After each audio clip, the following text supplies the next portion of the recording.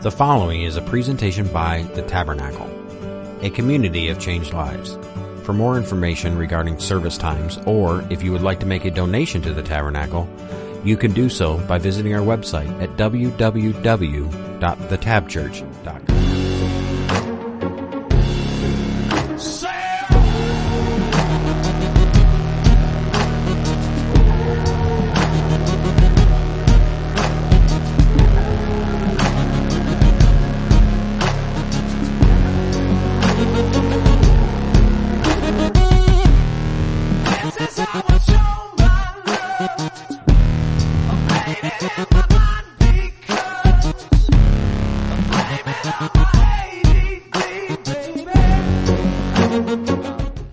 One of the pastors. I'm glad you're here with us, whether you're live here, which is great. I'm so glad you're here. You're watching online. Welcome. Hello, online.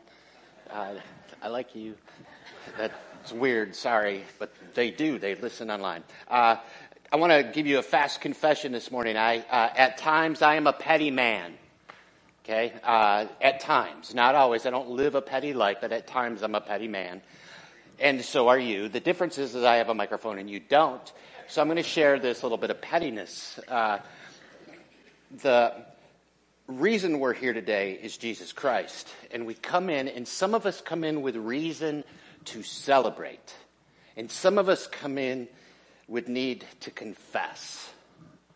So, of course, I'm talking about the Michigan State game. And the Michigan State fans who have been rubbing it in ruthlessly, justifiably at me for all of these years, go blue. I am a petty man.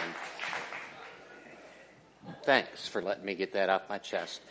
We're in the Gospel of Mark. The time has come in this series, and we do have a very interesting bit of scripture to go through, and it teaches us a huge amount about how to follow Jesus, about how to have a correct heart. So before we begin, this is going to be not intense, but it's a little bit of a call out for all of us, myself included. So if I'm in a mood where it seems like I'm calling you out, I'm not. I'm calling us out just as Jesus would. And we're always calling out our heart. So let's pray first. Father, we thank you for the gift of the Holy Spirit that transforms us into what we couldn't do on our own. We didn't know what love was until you showed us what love was. We didn't know how to love until we accepted your love for us, your unconditional, perfect, wonderful love. When in Scripture, Father, you point out these little bits, there's no wasted words. May we not have the heart of arrogance. May we not have a heart of this doesn't apply to me. May we have a heart that softens. May we have a heart that challenges. Because your word for us is for the glory of God and for our joy.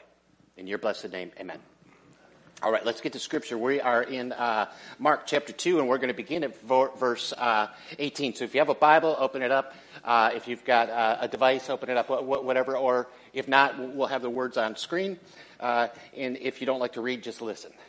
So that covers all of us. Verse 18. Now, John's disciples, John was in the first chapter. He's the one who baptized Jesus and pointed the way for Jesus. And he had disciples. And so now John's disciples and the Pharisees were fasting. And people came to and said to him, that's Jesus, why do John's disciples and the disciples of the Pharisees fast, but your disciples do not fast? Easy, logical question, right? So imagine me there. I'm asking the question, hey, how come you guys aren't fasting when those guys are? What's the difference? Here comes the reply. And Jesus said to them, can the wedding guests fast while the bridegroom is with them? As long as they have the bridegroom with them, they cannot fast. The days will come when the bridegroom is taken away from them, and then they will fast on that day. Tim is now scratching his head.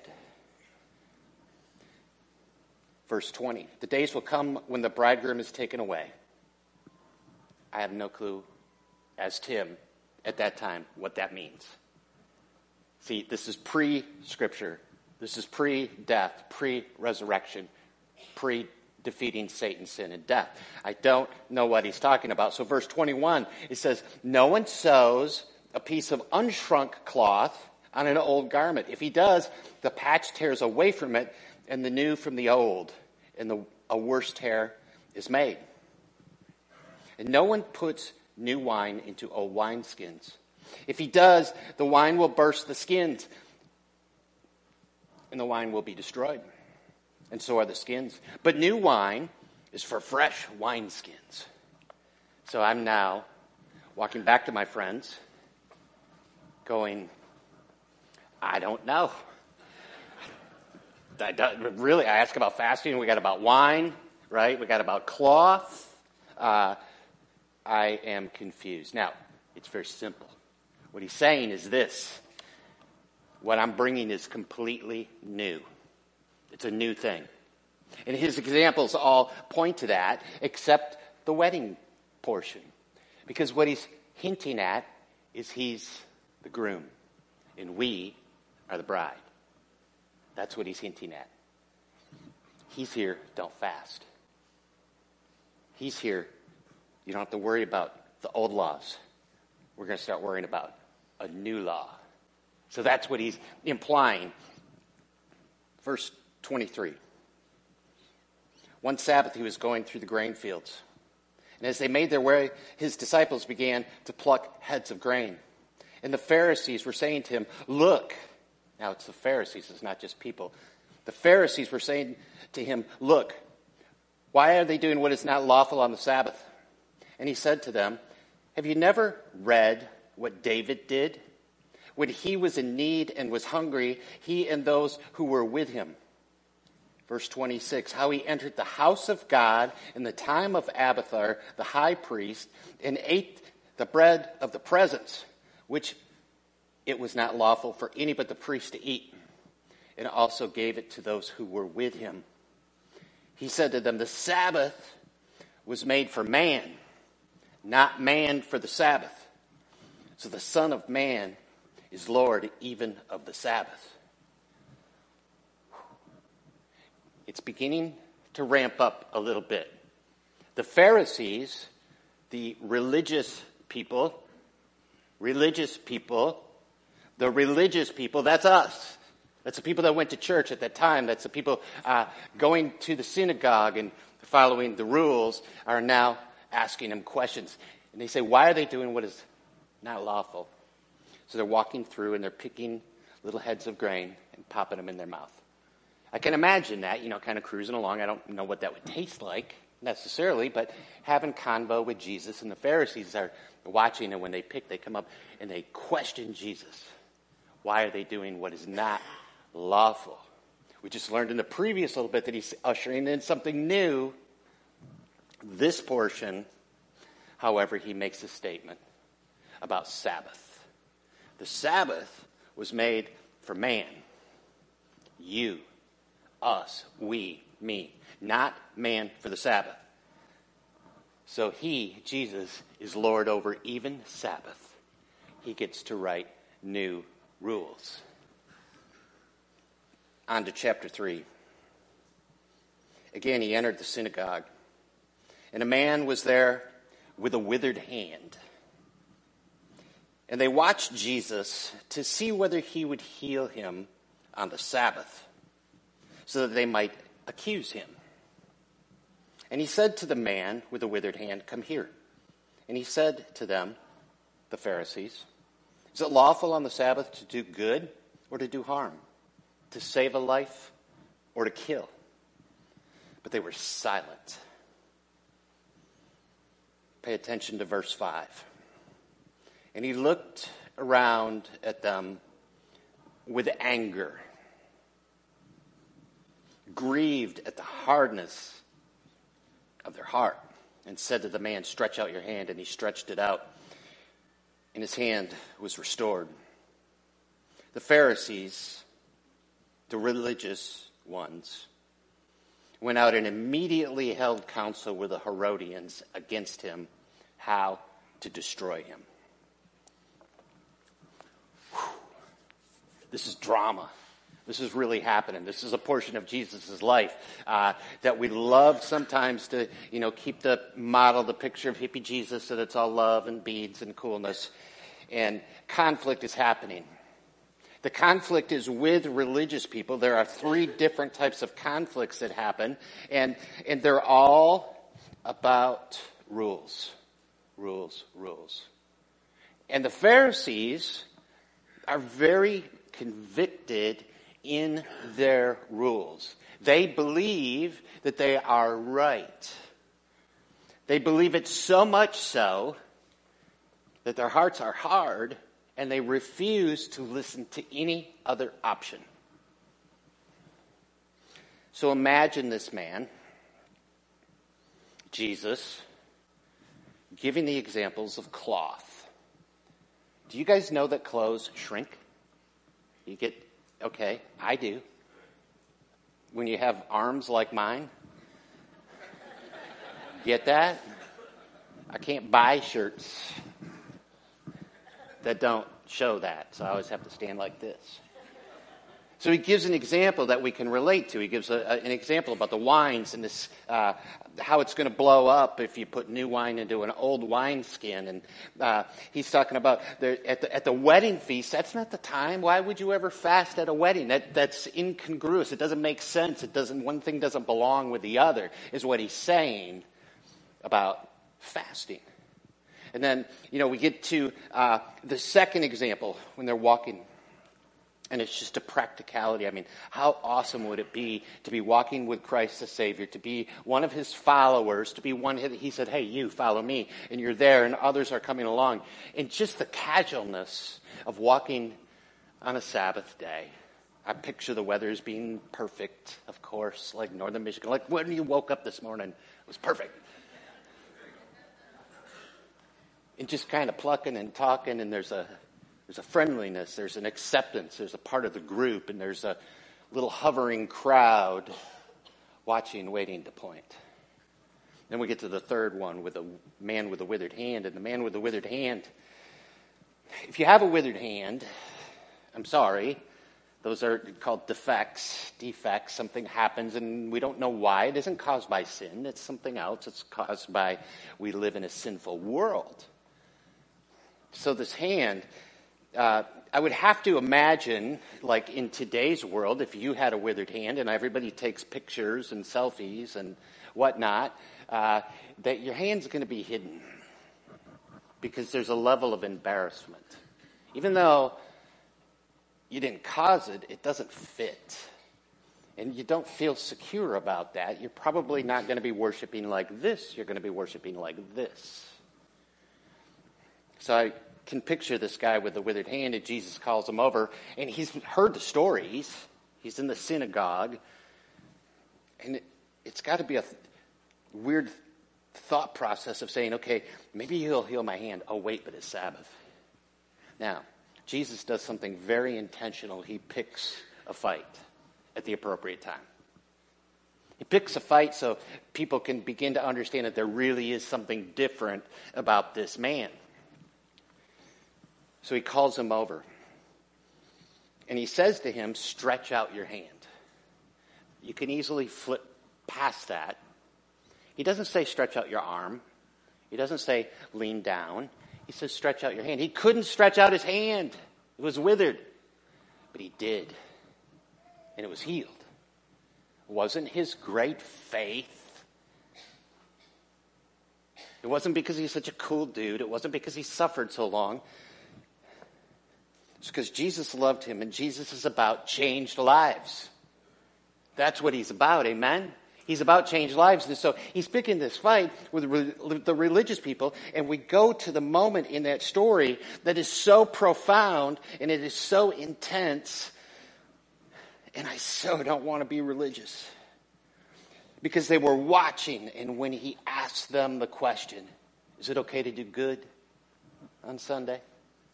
Is it okay to save a life on a Sunday? Is that okay?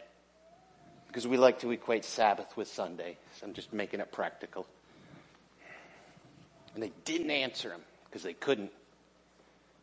It was a trap, and they knew it, so they were silent. And Jesus got angry. Now, I don't get angry without sinning. Jesus does. This is one of the few times it shows him being angry. He's grieved at the hardness of their heart. They're so stone cold hard that as soon as Jesus performs the miracle, they slip out the door and they go meet with this group called the Herodians, who the Pharisees hate. The Herodians, they're the Jews that have decided to be on Herod's side, to be Jew-light, because they wanted political power. They went out and they met with him about how to destroy Jesus. So the title of this is How to Not Be a Destroyer. Right? How to Not Be a Destroyer. Another title for this, for me, when I'm reading this, is, thinking about my childhood and growing up in a church and with a father as a pastor. And I love my mom and my dad, and I loved what they taught me, and it was all good. But the churches are filled back in the day with rules. And rules drive me crazy. And I've also got that little bit of a little boy prideful mindset that if you tell me you can't, I do. And that's not healthy for me. I can remember being in T1 and being sat up, and church lets out, and it's the last service, and there's a couple kids left behind playing because their parents had been serving, and it was awesome, and the kids are running on the chairs. And I'm watching them, and the parents come in, and they're embarrassed. Get down. What are you doing running on the furniture? And I'm like, no, let them. That's the coolest thing on the planet. I mean, when you're a little kid and you come in, it's like all the adults are gone. Let's wreck stuff. That's what they do, right? The rules drove me crazy. There's 3 conflicts, and all 3 conflicts involve religious people. And they're destroying the work of Christ to the very best of their ability. So what does that have to do with us? This is where you in the audience begin to pray like crazy. Tim, be nice. Tim, be nice. Tim, be nice. I will. There are certain little things that happen within a congregation. Sometimes we have the opportunity to really learn, and we can learn in like a really intense way. If you were at Fight Club this last week, this incredibly godly man who understands Scripture better than any of us here ever will, laid down complete inerrant truth about how to be a man.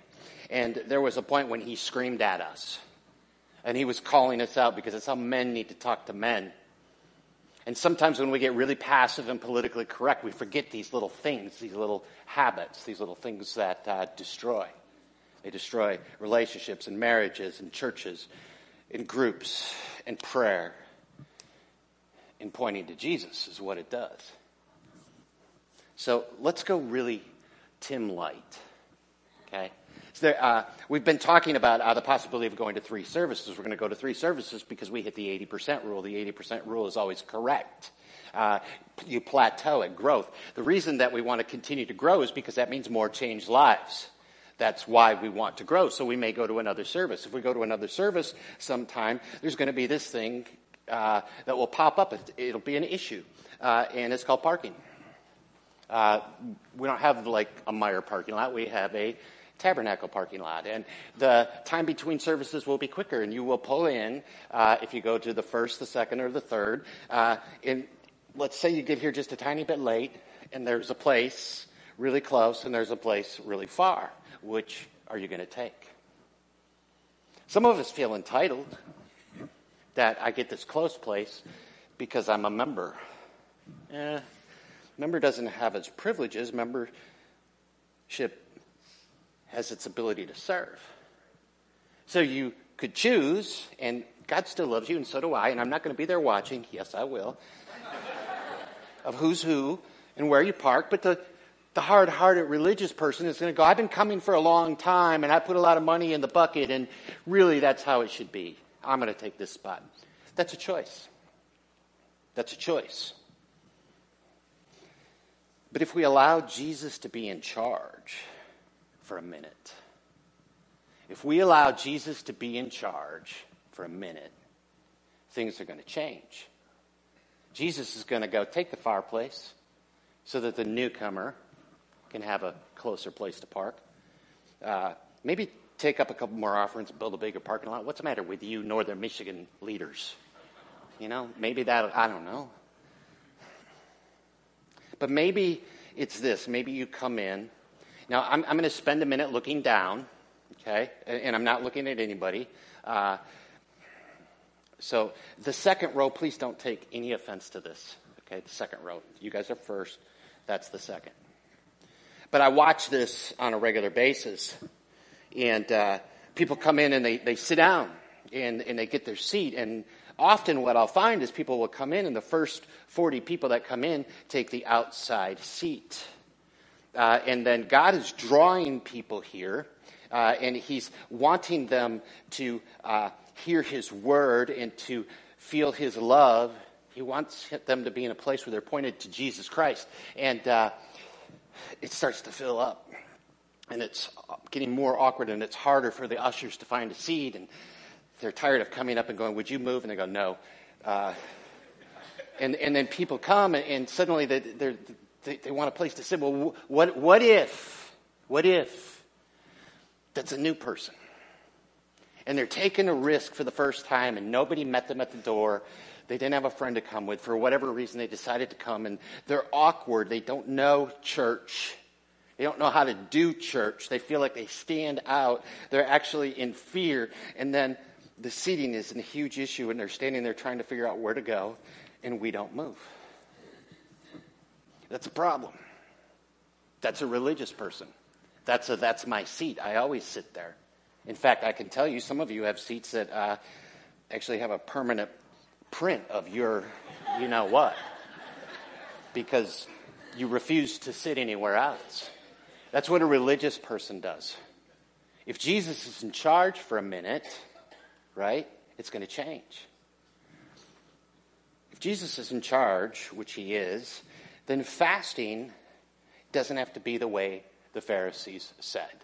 He doesn't say fasting is bad. Fasting isn't bad. It's biblical and it's A-okay. It's also personal and private. If we let Jesus be in charge, then you don't have to do things my way. And I don't have to do things your way. Now, there are truths that we will fight about, the big rocks of faith. But we love to let the Holy Spirit be the Holy Spirit. We love to let Jesus be in charge for a minute. That means I'm going to trust you with your actions. Second thing is we always have to remember the why. Why? So why is seating an issue? When you reach the 80% plateau, people come in and there's two thoughts they have. If it's 80% or fuller, the unconscious thought is they don't need me. If they come into a church and it's 40% or less, they go, what's wrong with those people? For real, the studies are done. We don't want to argue with those studies. And it's a reality. And every time we've taken the risk and moved forward, God has blessed it with growth. Growth isn't about numbers. Instead, it's all about numbers. Because every number represents a changed life or a potential changed life. That's why. Do you really think that John and I, on occasion, go, hey, life isn't busy enough, let's add a service? God gives us the strength, and I'll preach 12 times. I don't care. I can do that. Maybe not all that well, but I will if that's what it takes, if that's what God wants us. So if Jesus is in charge and I'm remembering the why, I don't get to whine or complain. I don't get to whine or complain. Now the next one is probably going to make somebody angry, but I got to say it. I do get tired of hearing complaints about video. I do. I mean, if you got a complaint and it's about the quality or how we could make it better, I really want to talk to you. But if you got a problem when it's a video here, I'm going to tell you that's the Holy Spirit convicting you to look at your heart, not at what we can do. Because what we're asking us to do is something that at this point in our staffing, it's impossible for us to preach live every Sunday at every service. It's not physically possible. And when we do a video, if you can get over ourselves for a minute, do you realize that the other person that you're not seeing there is there in Manistee? And they're preaching to you there. And they're teaching a lesson that everybody is equally valuable and that we need to establish community there. We're one church in two locations. Sometimes we can feel disconnected is the word I've heard most when a live person is on stage. I don't have that problem. When I'm watching a great comedian, it's always on a screen. And I still laugh out loud. When I'm watching a movie and it's a tearjerker and it's wrecking me and the tears are coming, I'm not watching it live, I'm watching it on a screen. In fact, I pay money to go do that.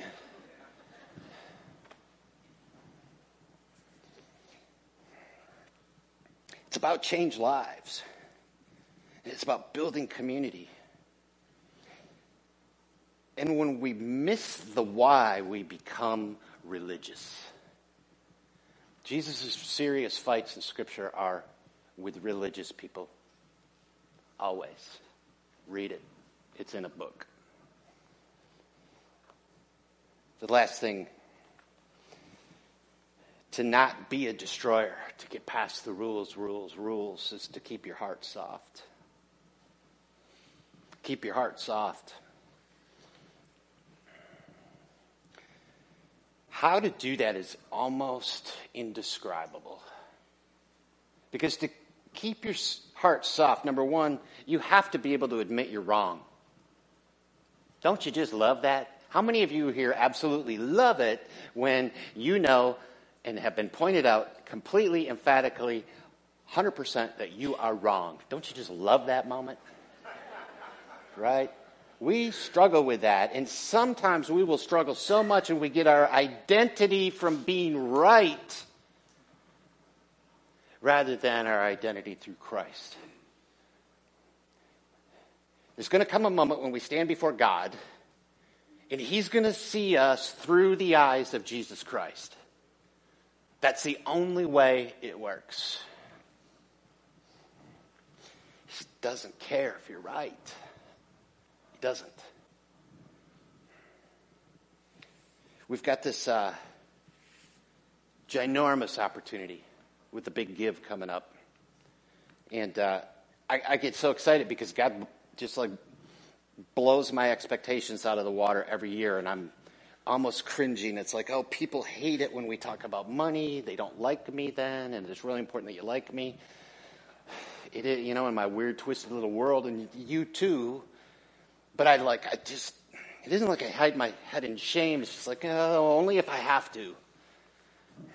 I really want to have that part of my heart softened so it changes from I have to I get to. I get to offer an opportunity, and the big give has just been stunning because my mind goes small, well, we'll get this much, and we always get this much. And here's what happens with the money, is it's completely opposite of the religious people.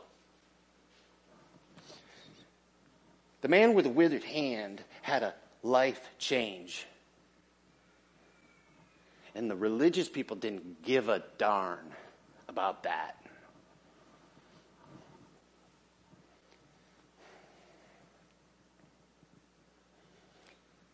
That makes me so frustrated to have that written out. And I know there have been times in my life when that's been me. The King of Kings still hung on a cross for me. But it took a moment for me to get to a spot where I could be humbled Not humiliated, but humbled. When my wife and I, who were not hippies, but pretty close, were living together, and then we decided to get married, and my dad was going to perform the ceremony, and he had some rules. And, in my brilliance, in my humbleness, I said, hey, Dad, if you got to follow those rules, just don't come.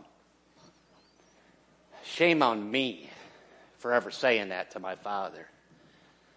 I've been forgiven, and I've had a change of heart, but I had men and women around me who were so trying to reach out and get me to shut up for a moment and listen to the love that they were giving me in a path, and they weren't doing it for their own glory.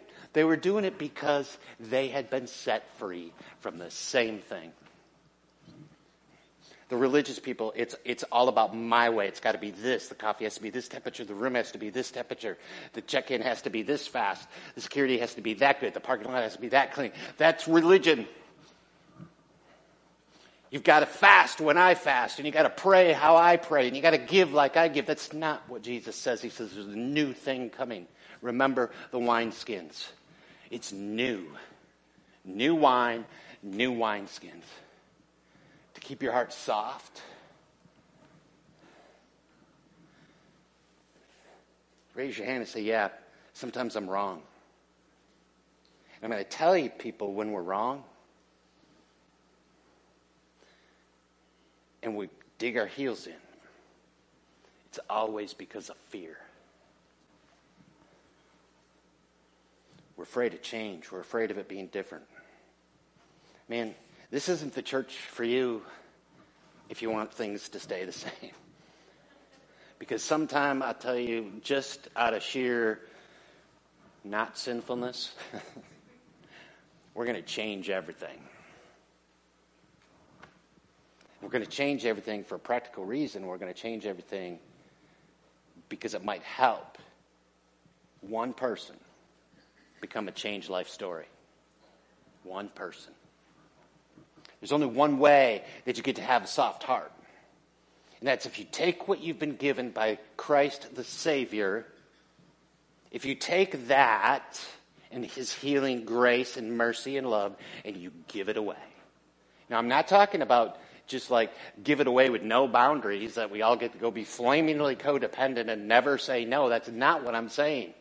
I'm saying you've been given truth in your heart, and you've been set free from the prison of self-indulgence and everything needing to be my way, and you begin to see a new perspective. You begin to see that Christ built every single one of us exactly how we're supposed to be. And we begin to revel in joy in that, and we give it away. We give it away, and we give it away, and we don't expect anything in return. That's how you get a soft heart. You can't make your heart soft. He can.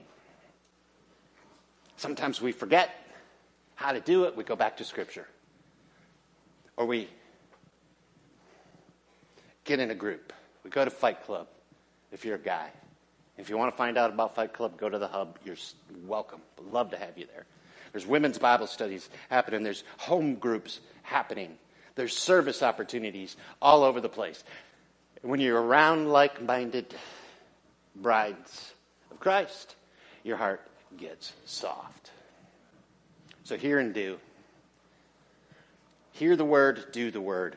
Hear the word. The word is Christ. Hear Christ and do Christ. We were challenged in Fight Club to be men like Jesus, to be masculine like Jesus. And it changes everything. Hear and do in this context is don't be a destroyer, be the opposite of that. Be a builder. Be an encourager. Be light in a very, very dark place. Hear and do. I'm going to ask if you just like chill for a minute. You don't have to bow your head. If that's how you get chilled, fine. You don't have to keep your eyes closed, open, however you do it. But I'm going to challenge you on a couple of things here, okay? In your life, is Jesus really in control? None of us are going to do it perfectly, but overall, in your life, in your decisions, in your reactions, in your responses, in what you do in life, is Jesus in control? Or are you? We're control freaks, us humans. That's a challenge. This week, I want you to think about that. I want you to process that. I want you to watch the decisions that you make and see if it has anything about Jesus or if it's all about you. Is it about being a lover of Christ or a religious person? I want you to practice softening your heart. Maybe it's to your spouse. Maybe it's to your kids. Maybe it's to employees. Maybe it's to yourself. You know, you can have a hard heart about yourself. You can be forgiven for whatever it is you think you can't. You can be softened. It's a process. Lastly, I really, really, really challenge you to think about the beautiful statement about the why. Why am I on stage today? Well, so I get a paycheck and I have a yacht and a house and a Mercedes, right? It could be. The real why of the decisions we make as a body of Christ should always be asked about anything we do. When we usher, when we make coffee, when we're teaching kids, when we're preaching sermons, when we're sitting and being taught, when we come, whether prepared or unprepared, what's the why behind it? The why is so we know Jesus better. And it isn't so we get to keep him, it's so that we have a really soft heart, so that whoever comes, when it's that awkward person who comes and you decided I'm sliding in because it's really full and I want them welcomed here, I don't want them to feel weird. The why is that person might be touched by Jesus Christ at that moment. That's the why. That's always the why. The big give, the why. If you got a hard heart about that, I'm sorry. You're going to miss out. The big give is an opportunity to take a campus over there in Manistee and finish it up so those people can get in the building. Right now, they're over there meeting in a place called the Armory, and it's really cool. I was there a week ago, and they're having all types of electrical issues and stuff this week. I guess, I don't know. They're fine. John's over there, so he'll do it. But the thing is this. What if they have a new building? They got up at 3 a.m. this morning, they being us, since we're one church in two locations, to set up. And then they're all going to serve this morning. And then they're going to be there until later this afternoon, tearing it all down again. And they do it with glad hearts. And sometimes when I hear that and I think, oh, I was whiny because I had to slide in. That's a hard heart versus a soft heart. Have a soft heart.